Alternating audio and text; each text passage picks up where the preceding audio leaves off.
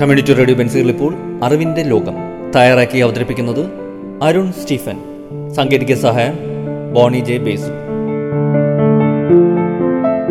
നമസ്കാരം എല്ലാ മനുഷ്യശ്രോതാക്കൾക്കും അറിവിന്റെ ലോകത്തിന്റെ ഇന്നത്തെ അധ്യായത്തിലേക്ക് സ്വാഗതം. ഇന്ന് അറിവിന്റെ ലോകത്തിൽ ആവർത്തിച്ച് ചോദിച്ചു വരുന്ന ചോദ്യങ്ങളാണ് ഉൾപ്പെടുത്തിയിരിക്കുന്നത്. ആദ്യത്തെ ചോദ്യം ഏതാണെന്ന് നമുക്കൊന്ന് നോക്കാം. ഹ്യൂമൻ കമ്പ്യൂട്ടർ എന്നറിയപ്പെടുന്ന വനിത. ചോദ്യം ഇതാണ്: ഹ്യൂമൻ കമ്പ്യൂട്ടർ എന്ന പേരിൽ അറിയപ്പെടുന്ന അല്ലെങ്കിൽ അപരനാമത്തിൽ അറിയപ്പെടുന്ന വനിത ആര്? ഉത്തരം ശകുന്തള ദേവിയാണ് ഹ്യൂമൻ കമ്പ്യൂട്ടർ എന്ന പേരിൽ അറിയപ്പെടുന്ന വനിത. ഭാരതത്തിൽ ജനിച്ച് ഗണിതശാസ്ത്ര പ്രതിഭയാണ് അല്ലെങ്കിൽ വനിതയാണ് ശകുന്തള ദേവി.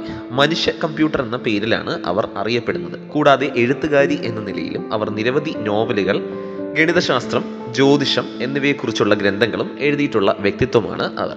ഇനി ആ അതുല്യ പ്രതിഭ ജനിച്ച വർഷം 1929 നവംബർ മാസം 14 ബംഗളൂരുവിലാണ് അവർ ജനിക്കുന്നത്.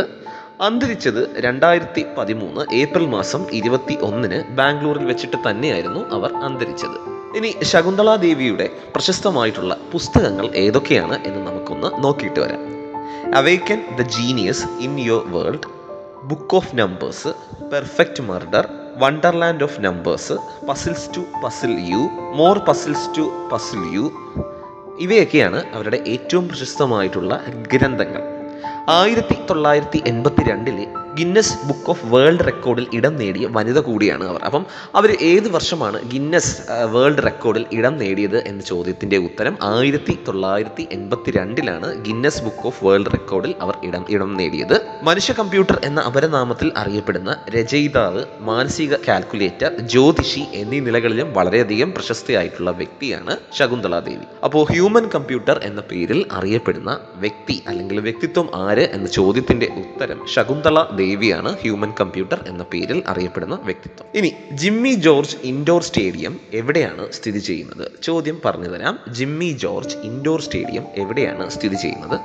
ഉത്തരം തിരുവനന്തപുരത്താണ് ജിമ്മി ജോർജ് ഇൻഡോർ സ്റ്റേഡിയം സ്ഥിതി ചെയ്യുന്നത്. തിരുവനന്തപുരത്ത് വെള്ളയമ്പലത്ത് സ്ഥിതി ചെയ്യുന്ന ഒരു ഇൻഡോർ സ്റ്റേഡിയമാണ് ജിമ്മി ജോർജ് സ്പോർട്സ് ഹബ്ബ്. നേരത്തെ ഇത് ജിമ്മി ജോർജ് ഇൻഡോർ സ്റ്റേഡിയം എന്ന പേരിലാണ് അറിയപ്പെട്ടിരുന്നത്. അപ്പോൾ ഇതിൻ്റെ ആദ്യകാലത്തെ പേര് ജിമ്മി ജോർജ് ഇൻഡോർ സ്റ്റേഡിയം എന്നാണെങ്കിൽ ഇപ്പോഴത്തെ പേര് ജിമ്മി ജോർജ് സ്പോർട്സ് ഹബ്ബ് എന്ന പേരിലാണ് ഇത് അറിയപ്പെടുന്നത്. 1981 ഇത് നിർമ്മിച്ചത്. അപ്പം ഇത് സ്ഥാപിതമായ വർഷം എന്നാണ് എന്ന ചോദ്യത്തിൻ്റെ ഉത്തരം 1981. ഇതൊക്കെ ഓർത്തിരിക്കുന്ന വളരെ നല്ലത് തന്നെയായിരിക്കും. സ്പോർട്സ് അതോറിറ്റി ഓഫ് ഇന്ത്യയുടെ കീഴിൽ ബാഡ്മിൻ്റൺ കളിക്കുന്ന കളിക്കാർ പരിശീലനം നടത്തുന്ന സ്റ്റേഡിയം കൂടിയാണ് ഇത്. കൂടാതെ ജിംനാസ്റ്റിക്സ്, തായ്ക്കൊണ്ട എന്നിവയും ഇവിടെ പരിശീലിപ്പിക്കുന്നുണ്ട്. കൂടാതെ ഹബ്ബിന് ഫസ്റ്റ് റേറ്റ് ജിമ്മും നീന്തൽ കുളവുമുണ്ട്. അതിനോടൊപ്പം കേരളത്തിലെ ഏറ്റവും വലിയ ജിം എവിടെയാണ് സ്ഥിതി ചെയ്യുന്നത് എന്ന് ചോദിച്ചാൽ അതിൻ്റെ ഉത്തരം ജിമ്മി ജോർജ് ഇൻഡോർ സ്റ്റേഡിയത്തിൽ തന്നെയാണ് അതിൻ്റെ ഉത്തരം. ജിമ്മി ജോർജ് എന്ന് പറയുമ്പോൾ നമുക്ക് എല്ലാവർക്കും അറിയാം, കേരളത്തിൽ നിന്നുള്ള പ്രശസ്തനായിട്ടുള്ള വോളിബോൾ താരമായിരുന്നു അദ്ദേഹം. ജനിച്ചത് 1955 മാർച്ച് മാസം 8 അന്തരിച്ചത് 87 നവംബർ മാസം 30 അദ്ദേഹം അന്തരിക്കുന്നത്. ഇനി ഭാരതത്തിലെ ഏറ്റവും പ്രാചീന ലിപി ഏത്? ചോദ്യം ഒരിക്കൽ കൂടി പറഞ്ഞു തരാം. ഭാരതത്തിലെ ഏറ്റവും പ്രാചീന ലിപി. ചോദ്യം ഇതാണ്: ഭാരതത്തിലെ ഏറ്റവും പ്രാചീന ലിപി ഏത്?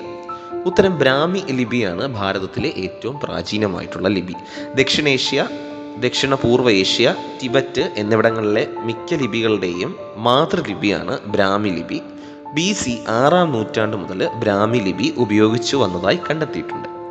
എങ്കിലും BC 3 നൂറ്റാണ്ടിൽ ആലേഖനം ചെയ്യപ്പെട്ട അശോകന്റെ ശിലാശാസനങ്ങളിലാണ് ബ്രാഹ്മി ലിപി കൂടുതലായിട്ട് രചിക്കപ്പെട്ടിരിക്കുന്നത്. ഇനി ഭാഷ എന്ന് പറയുന്നത് ഏർലി പ്രാകൃതിക് ലാംഗ്വേജ് ആണ് അല്ലെങ്കിൽ പ്രകൃതിക് ലാംഗ്വേജ് ആണ് ബ്രാഹ്മി ലിപി എന്ന് പറയുന്നത്.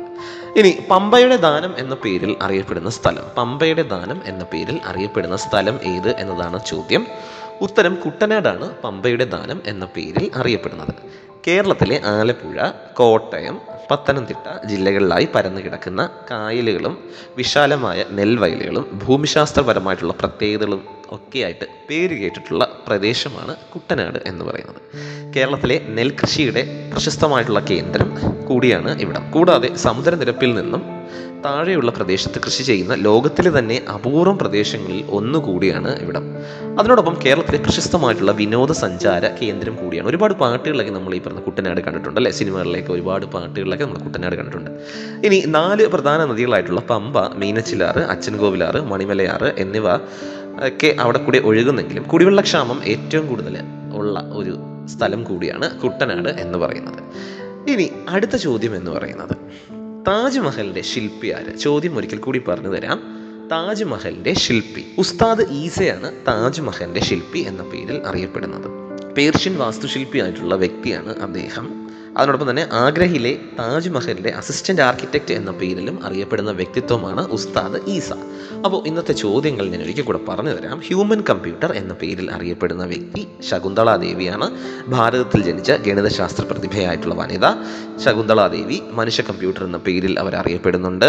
കൂടാതെ എഴുത്തുകാരി എന്ന നിലയിലും നിരവധി നോവലുകൾ, ഗണിതശാസ്ത്രം, ജ്യോതിഷം സംബന്ധമായിട്ടുള്ള രചനകൾ, നോവലുകൾ എന്നിവയൊക്കെ എഴുതിയിട്ടുള്ള വ്യക്തിത്വം കൂടിയാണ് അവർ. ജനിച്ചത് 1929 നവംബർ മാസം 14 ബംഗളൂരുവിലാണ്. മരിച്ചത് 2013 ഏപ്രിൽ മാസം 21 ബാംഗ്ലൂരിൽ വെച്ചിട്ടാണ്. അവരുടെ പുസ്തകങ്ങൾ ഞാനൊന്ന് പറഞ്ഞുതരാം. Awaken the genius in your world, ഇതൊക്കെ എടുത്ത് വായിച്ചു നോക്കുന്നത് വളരെ നല്ലതായിരിക്കും. നമുക്ക് അറിവ് ഒരുപാട് ലഭിക്കുന്ന പുസ്തകങ്ങളാണ് ഇതൊക്കെ. അതുപോലെ book of numbers, perfect murder, wonderland of numbers, puzzles to puzzle you, more puzzles to puzzle you. ഇനി അവർക്ക് ഗിന്നസ് വേൾഡ് ഓഫ് റെക്കോർഡിൽ ഇടം പിടിച്ചത് ഏത് വർഷമാണ് എന്ന ചോദ്യത്തിൻ്റെ ഉത്തരം 1982 മനുഷ്യ കമ്പ്യൂട്ടർ എന്ന പേരിൽ അറിയപ്പെടുന്നുണ്ട്. രചയിതാവ്, മാനസിക കാൽക്കുലേറ്റർ, ജ്യോതിഷി എന്നീ നിലകളിലൊക്കെ വളരെ പ്രശസ്തയായിട്ടുള്ള വനിത.